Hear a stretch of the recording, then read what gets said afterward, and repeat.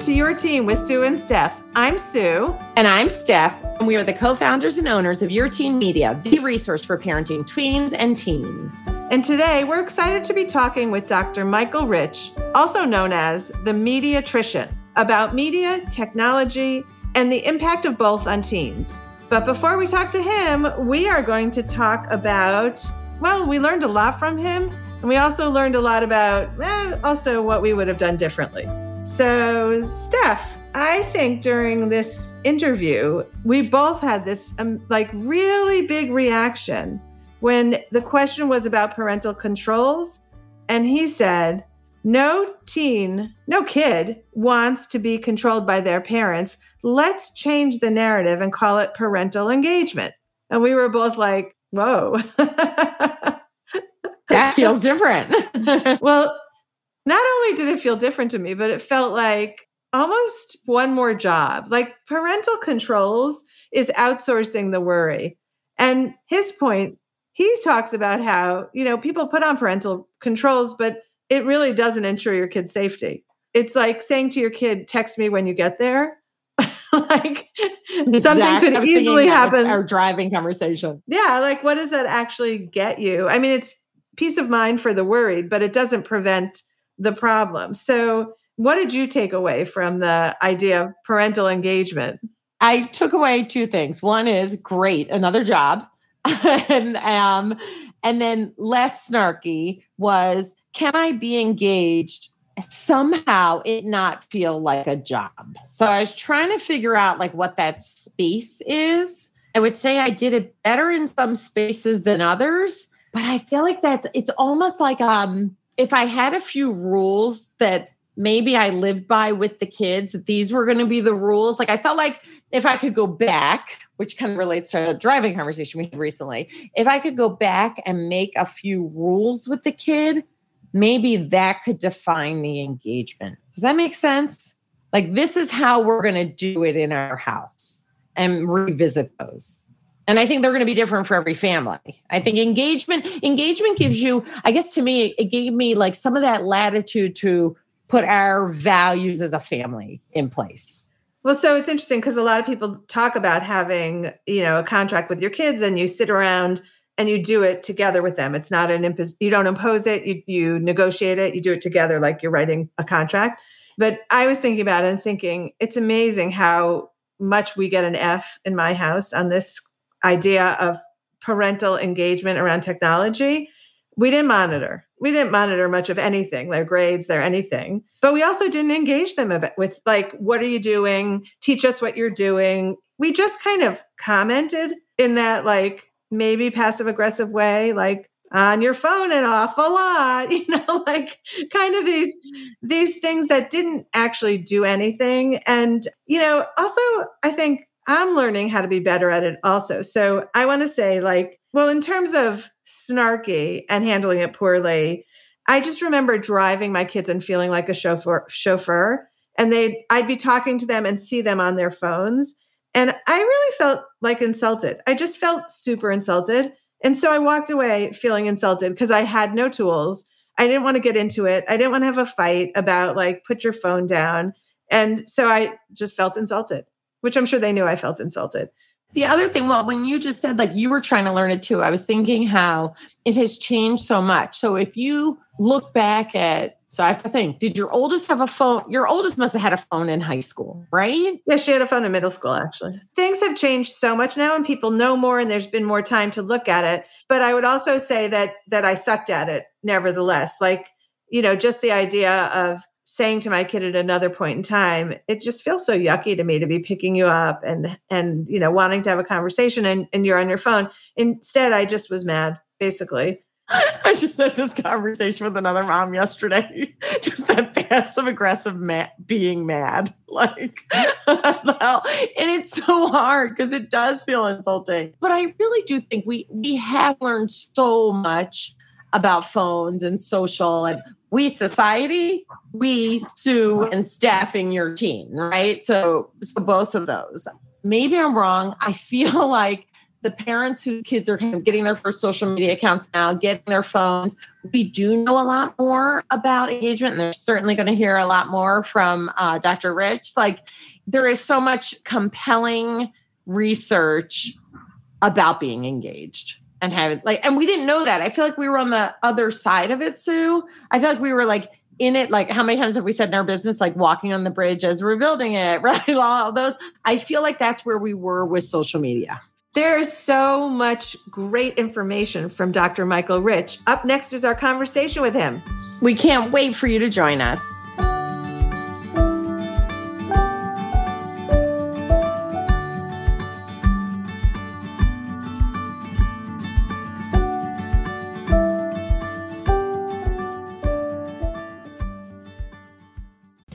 There is no hood like parenthood. When you meet a fellow parent, you just kind of get each other on a whole nother level. Hi, I'm Kanika Chadda Gupta. I'm a former CNN journalist, mom of 3, including twins, and host of That's Total Mom Sense, the podcast. I interview changemakers on their life lessons, legacy, and superpower of intuition, aka their mom sense and dad sense. I've had some pretty amazing parents on my show. Hey, what's up? I'm Kelly Rowland. Hi, this is Chelsea Clinton. It's me, Bobby Brown. Can't wait to share my story. Episodes release every Thursday. Subscribe wherever you listen to podcasts and on YouTube. Join my tribe at thatstotalmomsense.com and follow me on Instagram at Kanika Chadda Gupta. I'm thrilled to be on this journey with you.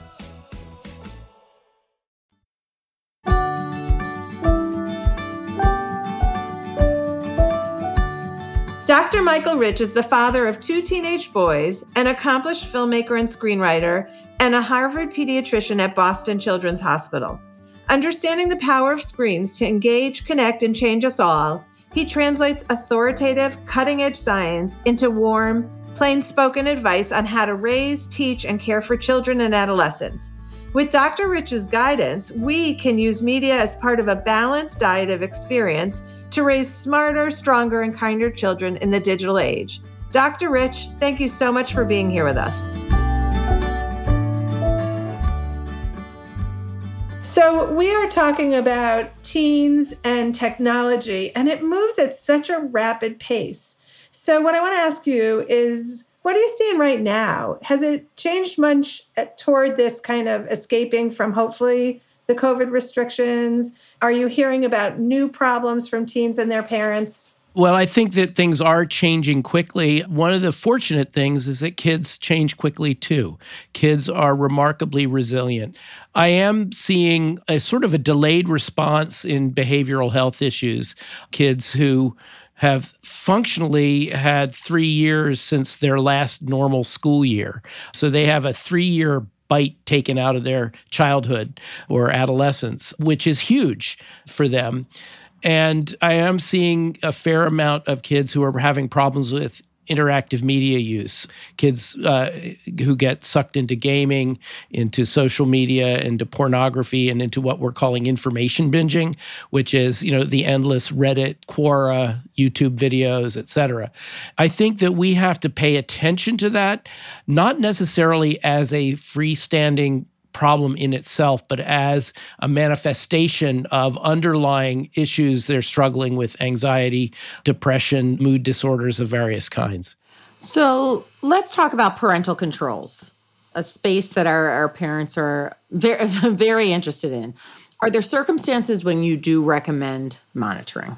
Well, I'm going to say something fairly controversial for those parents, and that is that I think that we've got to rethink the whole concept of parental controls, mainly because there's no kid on the face of the earth who wants to be controlled by their parents. Their entire task developmentally is to establish autonomy and independence. I think that we should change our nomenclature to parental engagement. We should turn it from parents blocking things, from parents controlling things, from parents prohibiting things, to parents mentoring their kids and how to effectively use these spaces, using the spaces with the kids, modeling for them how to use these spaces in ways that are responsible and respectful of themselves and of others. And I think that getting the parent out of the police officer role and into the supporting success role is really, really important, because if we are just policing them all the time, they will go underground. This is why Finstas are created. This is why kids have alternative ways to communicate with each other, not because they're bad kids, but because they're being blocked from things that they want to do and frankly need to learn to do in ways that are safe and healthy and responsible to others. Michael, I love that. That's such a great pivot and so in sync with how we talk about so many things in parenting. It feels so different. It feels so different and feels way more in sync with how we are raising our kids. Exactly. And what we know from a lot of parenting research, and frankly from clinical experience, is that authoritative parenting works. Authoritarian parenting does not. Authoritative parenting is knowing what the situation is, knowing what kids need, knowing what they need from us, knowing how they need to move into the next stage of development in terms of what they're capable of. Authoritarian parenting is the dictator. Why should I do this? Because I say so. Instead of, why should I do this? Because if you do it this way, people will respect you, will support you. And if you do it that way, people will, reject you. I think that this is a really important thing around parenting in general, not just in the interactive media space, but really to come to your child with information, not orders. Come to your child listening and really hearing her or him when your child talks to you and responding on their grounds, in their way, in ways that they can really use. And so you're not saying, don't do this or you're a bad kid, because that's the forbidden fruit. They're always going to want to test their limits, right? But if you say, here's what it is, and here you can even say, look, I made that mistake when I was a kid, and here's what happened. Share knowledge, share experience. And yes, they're still going to try some stuff anyway. This isn't surefire, but it is really a way of sharing your knowledge with your kid without making it orders from on high. It's so aspirational when I hear you say that. And then there's this other side of life getting in the way from that really healthy approach to talking to our teens about tech. And I think some of the things that compete with it are, number one, our fear that something dangerous could happen.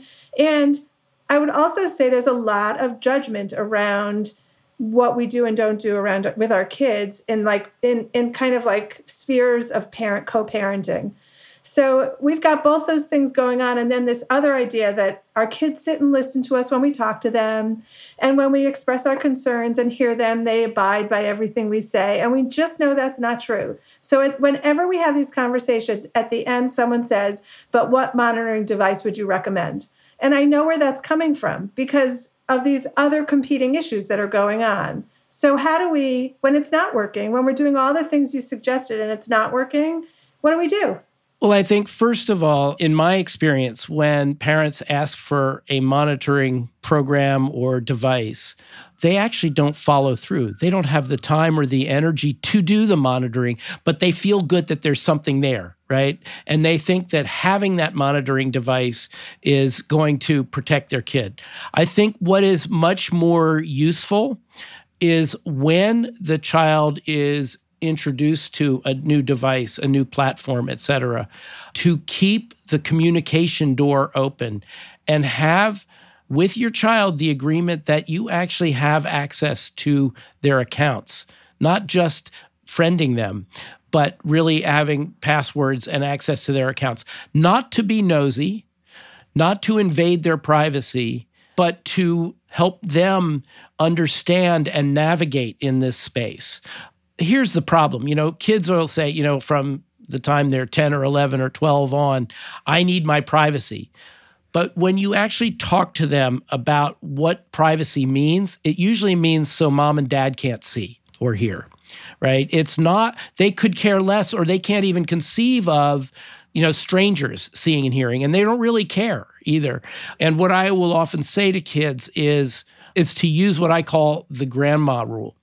Don't put anything online that you don't want grandma to see because she can. grandma relationships are very different than mom relationships, right? And we want to look good for grandma. We want to be our best selves for grandma. Mom, less so, right? Mom is kind of the occupying army. And we're trying to figure out how to, shake that off and step out of of mom's shadow. But grandma, we really care about what she thinks of us. So I think there's that. And I think the fact that you have access at random intervals to your child's account changes the child's behavior, much the way random drug testing in the workplace works, right? That it's not that you're going to catch every incident, but that you can. So you touched on gaming earlier, Michael. Can we talk about, I would say, gaming, too much screen time? How do you know if that is an addiction? Can it become an addiction? How would we define that? Can you talk a little bit about that? Well, you're now in my wheelhouse because we have for 4.5 years now had, as far as I know, the only dedicated clinic at an academic medical center focused on interactive media and internet disorders. And some interesting things. First of all, let's start with the word addiction. Addiction is not a good model for what's going on. And I'll tell you why. By a medical sense, addiction is when you are using something that changes you in reproducible physiologic ways. When you are using, and especially when you're withdrawing from that use. Now, there's no question that kids have behavioral changes, but they're very different. The second is that you don't need that substance. You don't need nicotine or opioids or alcohol to survive. Unfortunately, or fortunately, in this 21st century world, you need interactive media to survive. You need it to study. You need it to work. You need it to communicate. You need it to entertain yourself. And so the final thing is with addiction, the therapeutic goal is abstinence from the use of that substance or that behavior. We can't do that. You can't do that with interactive media, not today. So we actually see this more akin to binge eating disorder. Overuse of a necessary resource that continues despite negative consequences, that is driven by underlying psychological struggles. And ultimately, abstinence is not the solution, but self-regulation is. We have yet to see, in the hundreds of kids we've seen at CIMAID, the Clinic for Interactive Media and Internet Disorders, we have yet to see a kid who does not have some underlying driver of these behaviors. Attention deficit hyperactivity disorder is huge among kids who have gaming issues, because if you think of it, ADHD is actually adaptive for a gaming environment. You want to be hypervigilant. You want to be distractible. You want to be able to react reflexively to things. This was actually an adaptive skill when we were hunter-gatherers and we crawled out of the cave in the morning seeking our food and seeking not to become someone else's food. And then you take that and you plop it down in a classroom and say, sit down, shut up, and listen to the person talking in the front. And it's maladaptive. We see in kids who struggle with social media a lot of anxiety, social anxiety in particular. So what we are seeing is that there are, in every case we've seen so far, underlying issues that if you address correctly and treat correctly, allow the behaviors to subside. So we actually see problematic interactive media use as a syndrome or collection of symptoms, manifestations of these underlying processes that are basically blossoming in the interactive media space. It's kind of interesting because, these deep dives that you can take into any kind of platform, it's set up to keep you there, right? And so for most of us, it's hard to pull ourselves out of it. But you do see, even in different siblings, that some kids can and some kids can't. And so what you're saying is there's a reason why. It's not lack of discipline or bad behavior. There's actually some other reason why they can't pull themselves away. So is that an indication to you that if you've got that kid, you should be diving deeper than just trying to set an incentive chart? Does that give you reason to look at this kid, to pause for a second and say, I'm not going to change this behavior with stars? What we're dealing with here is what B.F. Skinner discovered is variable reward system.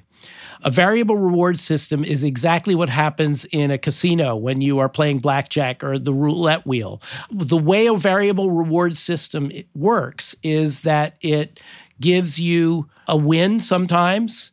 It gives you a near win a lot of times, and rarely gives you a big win.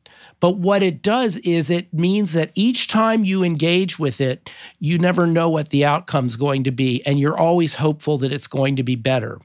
This is exactly what is, as you say correctly, designed into games in particular, designed into a lot of interactive websites. But by human nature, is actually also functioning in social media when you post a picture of yourself in your new outfit, and then you wait to see how many likes you get, how quickly you get them.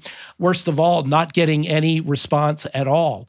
And so you keep trying. And so human nature in response to what you've posted sets up a variable reward system also. I think that if we understand that, as with, say, gambling, there are people who are more susceptible to that, who are less self-aware.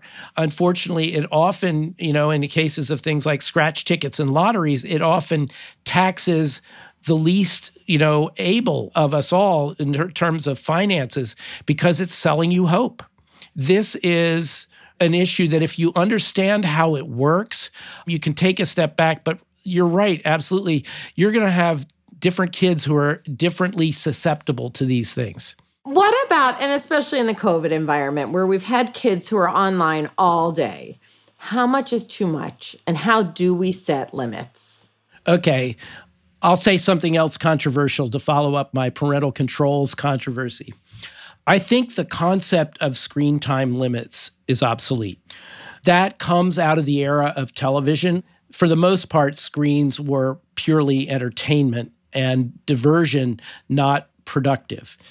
We now live in a space where, first of all, there are screens in virtually every environment we're in. We have them in our pockets. We have them on our wrists. Some people have them in their eyeglasses. We have them everywhere. And so the concept of even measuring screen time is off the charts. I study this stuff and I don't know how much screen time I spend. I think what we have to look at is not too much in terms of duration, but what are they not doing because they're on screens?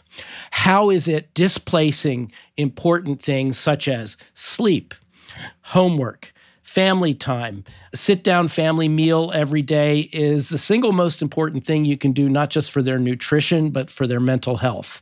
And a favorite of mine, let's bring back boredom. Because boredom is where creativity and imagination take place. We have such an aversion to boredom that we can't get onto an elevator or get into a bus without pulling out our smartphones.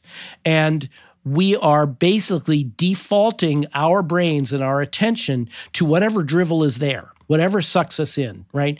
Instead of looking up and seeing the world, seeing each other, and interacting with our fellow humans. I was walking out of the hospital a while back, and at the end of a day, and there was a brilliant sunset, and everyone on the street was looking at their phones. Not a person saw it.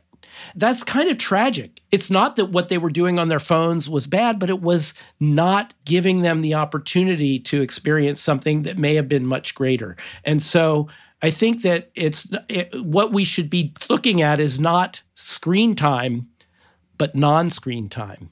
And we should build in non-screen time into our lives, times when we can look at each other, talk to each other, laugh with each other, sleep, do homework, and frankly, be bored and think something new instead of defaulting to someone else's silly idea. So since you said it a few minutes ago, I've been mulling over this idea of an aversion to boredom. Because I understand what you're saying. I think we all have the aversion to boredom, but sometimes, maybe in my childhood or when the phone is down, I solve the boredom with creativity. But if I have the phone in my hand, I almost can't. Like if I go on a hike with my family, I have to leave my phone in the car.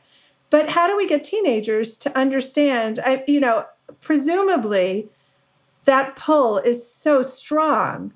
There's something about it that like the minute you're antsy or in a social situation where you're a little uncomfortable, right? Like you pull out your phone as like it's almost like armor. How do we get our kids to think of it differently, to behave differently around that? Well, first of all, your point that it's almost like armor is right on, right? It is that this device, which is designed for near infinite connectivity, is actually eroding our connectedness with each other because we put it between us. Instead of using it to connect us, we use it to block each other. Here's the one thing that I found with teenagers time and again. They don't want anybody controlling them. They don't want anyone telling them what to do.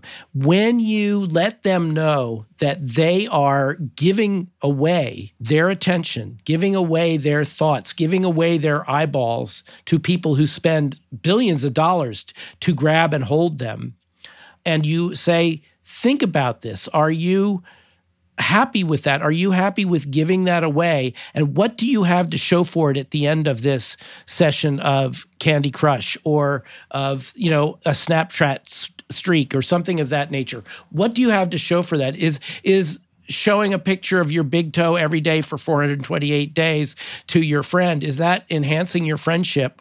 Or is that you being manipulated into being on this platform and to spending some of your precious time? And that's why I talk a lot to them about using the interactive media space with respect, not just for others, but for yourself. Value yourself enough to not give that away without, making sure that it's giving you something back. And on a very, direct level, especially for kids who are, flirting by way of social media, et cetera, is I talk to them about when they're wanting to get together with a friend or a romantic partner or whatever, always think about upgrading by one. If they're thinking of tweeting text, if they're thinking of texting call, if they're thinking of calling, get together in person. No, but upgrading by one, that's excellent. I love it. Yeah. We fear being seen as awkward or weird or whatever enough that we actually resist intimacy. But intimacy is actually what is the good stuff of relationships, where you are taking risks, where you are taking the chance of being seen as awkward and realizing that this person likes you anyway. Okay, so this is so interesting. In my, for years, we had experts telling us that if your kid was misusing the phone, take it away. And it wasn't like, it did kind of get couched in a natural consequence. And then all of a sudden, somewhere, that story changed. And we would ask an expert, how do you deal with a kid who's abusing the phone? You just take it away, right? And it was like, oh, no, don't take their phone away. So where do you stand on that? I think it depends on what's going on. The reason that paradigm shifted to a certain degree is that kids have developed such an intense use of sort of the constant contact by phone as a measure of their relationships, as a way of connecting with each other. This is a struggle we have in the emergency department in our hospital, which is if a kid is coming in and they've gotten in trouble either with cyberbullying or with depression and suicidality, they take the phone away. But then this kid is sitting there completely cut off from their whole support system. How do we manage that? And I think, quite honestly, our strategies around this are still evolving, to be perfectly honest. And I think that almost on a case-by-case basis, you've got to look at how they are misusing the phone rather than having a blanket, it's got to be taken away. There are still certain circumstances where it needs to be taken away. If it's being used to threaten them, if it's being used to coerce them, and they are susceptible to that, then in some ways it's helpful. In other cases, it may be that they need to use it in a much more monitored environment. They need to use it with an adult nearby or with an adult able to access what they're doing. There isn't a clear, easy answer to this. It really is more what is going on, and will taking the phone away actually put a fence in place that helps the child or not? We have to look at guardrails, basically. They're going to drive, but what guardrails need to be in place? And if a guardrail of not having a phone is best, that's fine, but judge that for what it is. Or it might be taking certain applications, certain platforms off their phone, but doing it with the child. In other words, if you're doing it to the child, they'll always figure a workaround. We'll never keep up with that. But you have to do it with them. And oftentimes when they are feeling vulnerable, they will actually be honest with you and say, every time I hear that ping happen, I've got to check it. And when I check it, it makes me feel bad. One of the things about phones, and this is a little bit off the mark, but it may be really helpful in this case, is we all talk about FOMO, fear of missing out. Kids have another layer, and that's FOBLO, fear of being left out. Fear that they are going to be out of the conversation in their friend group, in their school, in their community. This is why they feel tied to their phones all the time, because they also put a lot of gravitas to how quickly who responds to what. In other words, oh my God, you took 17 seconds to respond to my text. You must not love me as much as you did before. That's why they keep those phones nearby overnight, for example, so they can get that all-important WTF at 3 a.m. and respond to it. I think we have to take a step back and look at these as the power tools that they are and take control of them instead of letting them and our sort of social expectations control us. All right. So if we can't take it away, or if removing certain apps doesn't, quite do the trick, what can we do to impact behavior? What are the alternatives? Okay. It sort of depends on why you feel you can't take it away or you can't take apps off. But all that being said is the more that we can both model, mentor, and monitor behavior, sort of the 3 M's that I use, the better. In other words, we need to be parenting them in the digital space actively rather than sort of saying, well, I don't quite understand that, or if it takes too much time or whatever, as long as they're not selling drugs or having sex, I'm okay. And I think we've got to be much more present in our young people's worlds. We also have to understand that for them, there's no such thing as online and offline. It is one environment that they move seamlessly in. And we need to be there for them in that sense. We need to be both modeling for them and helping them adhere to the same standards in the digital space as in physical space.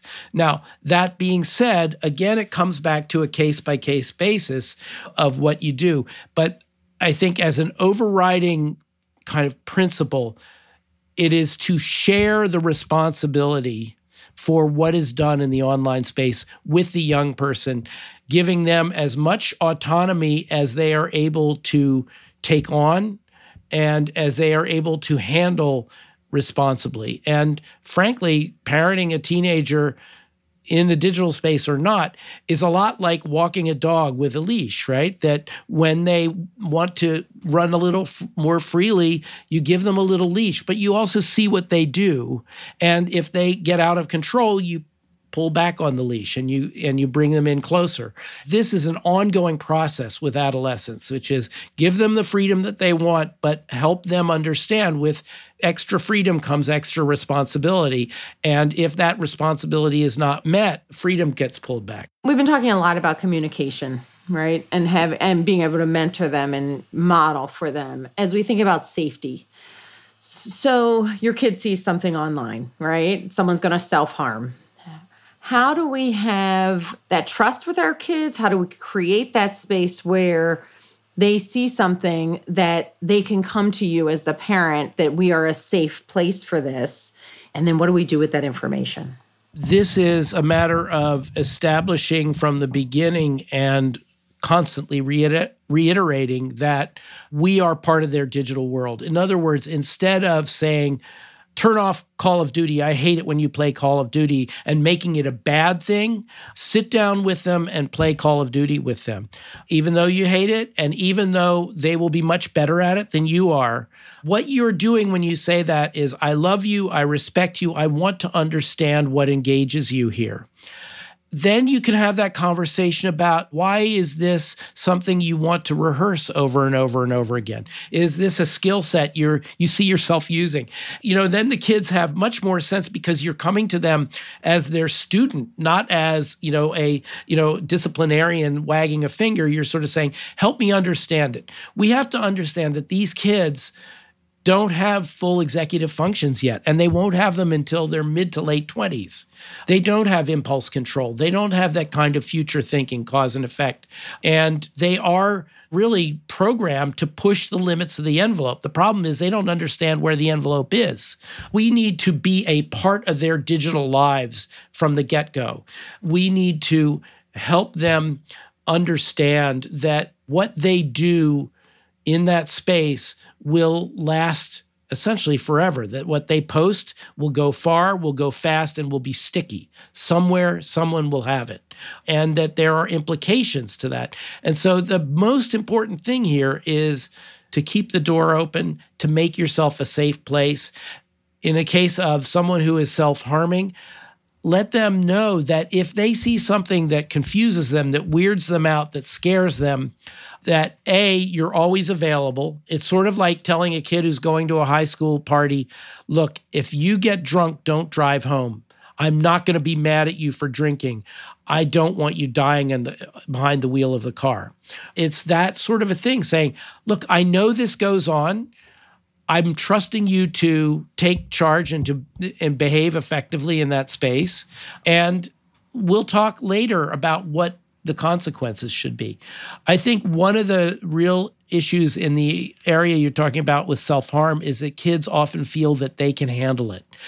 Kids feel that they can just talk to their friend and everything will be fine. And I think that if you can teach them from early on that there are certain things that really need a professional to handle, that really need, a therapist, really need a psychiatrist, really need a primary care doctor to talk them through, and that much as they want to help their friend, they don't have the skill set to really help their friend. So what helping looks like is getting them to the kind of care they need.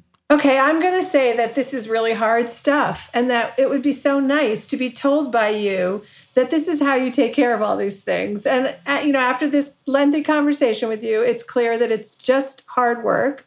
So I want to offer up one question to parents who are listening. What do kids tell you that we're doing correctly, that we're doing well, that they appreciate?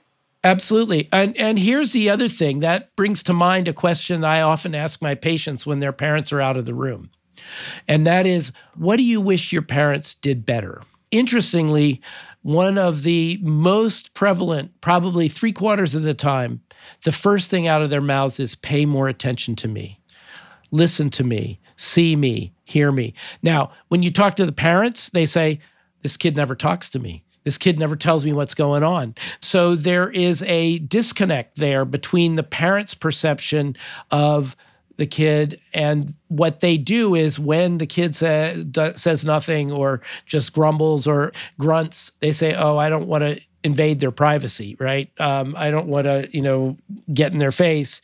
And they let it drop. Whereas the kid really wants to say something, may not know it, and may not know how to do it. And so it's easier to just grunt and hope that the parent will go away. But if the parent keeps gently pushing the door open, not forcing them to walk through it, they will sometimes actually come out with it and develop a sense of trust that you're not there to police them, you're there to support them. And that's why this, going back to the parental controls thing, that's why it's really good to try to move from the police role to the supporter of success role. Okay, Michael, we're going to wrap up with the question we ask all of our guests. What is the biggest myth about teenagers? That they don't care about what other people are doing. They don't care about the world. They don't care. They care so intensely that oftentimes they are flooded. And so it comes out as if they are disconnected, as if they are withdrawn. They deeply care about not just how they are perceived or their relationships, but also how the world works. This past couple of years of pandemic, I've seen kids go into really deep existential angst about where is the world going? Climate change, pandemic, a really divided country and divided politics, divided families. We see from the outside maybe that they seem shut down when in fact they are hurting, confused, and they desperately want someone to put their shoulder against the door and push it open so that it feels safe for them to share and to ask for help. Dr. Michael Rich, thank you so much. This was really helpful. Lots of work. You put a lot of work on us, but thank you so much. Well, parenting is more of an art than a science. It can be guided by science, but here's the deal. Because it's an art, we're all going to do it differently, and we need to do it differently for different children, even in the same family. We should recognize right up front that we're not going to do it perfectly. We can't hold ourselves to perfect standards. Right? We can't hold ourselves to perfect standards. So we should start by forgiving ourselves in advance. And just because we can't do it perfectly doesn't mean we can't keep perfecting it.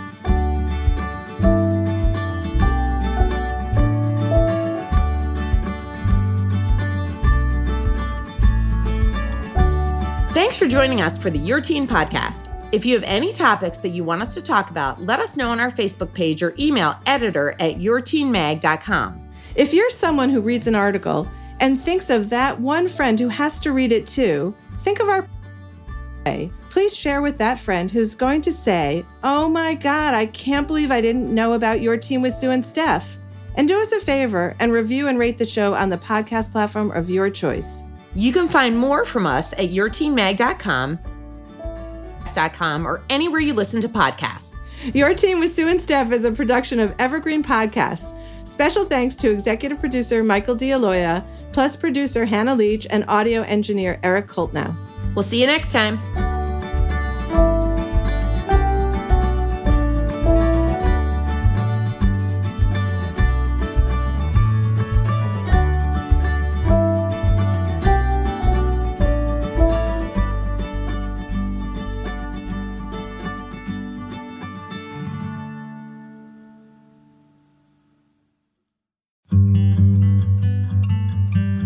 I'm Anne-Marie Kelly. Wild Precious Life is a podcast about dreaming big, digging in and connecting across distance, division, and loss. In each episode, I talk with prize-winning writers, musicians, and wanderers who remind all of us how we can make the most of the time we have. So meet me here. Let's walk and talk and dream and discover what it means to be wild, precious, and brave.